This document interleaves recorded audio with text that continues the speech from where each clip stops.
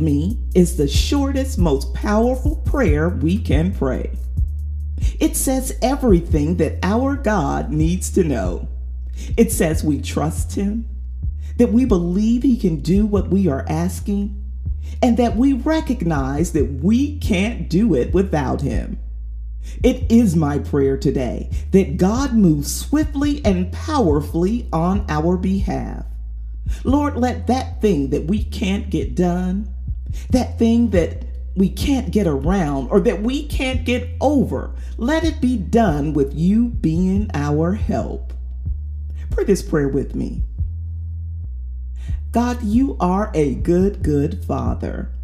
You want the best for us, your children, and you are faithful to move heaven and earth for us when we are in your will. You go before us and make our path straight. You, oh God, look behind us and settle every debt.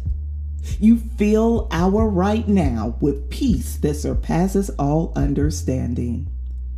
You, O Lord, are our help when all seems lost. We are confident in this because we have seen you do it, and we believe you are yet able. What is impossible for us is surely possible with you. It's in the mighty name of Jesus that we pray. Amen. The Word of God says, "Behold, God is my helper. The Lord is the upholder of my life." Hold on, my friend.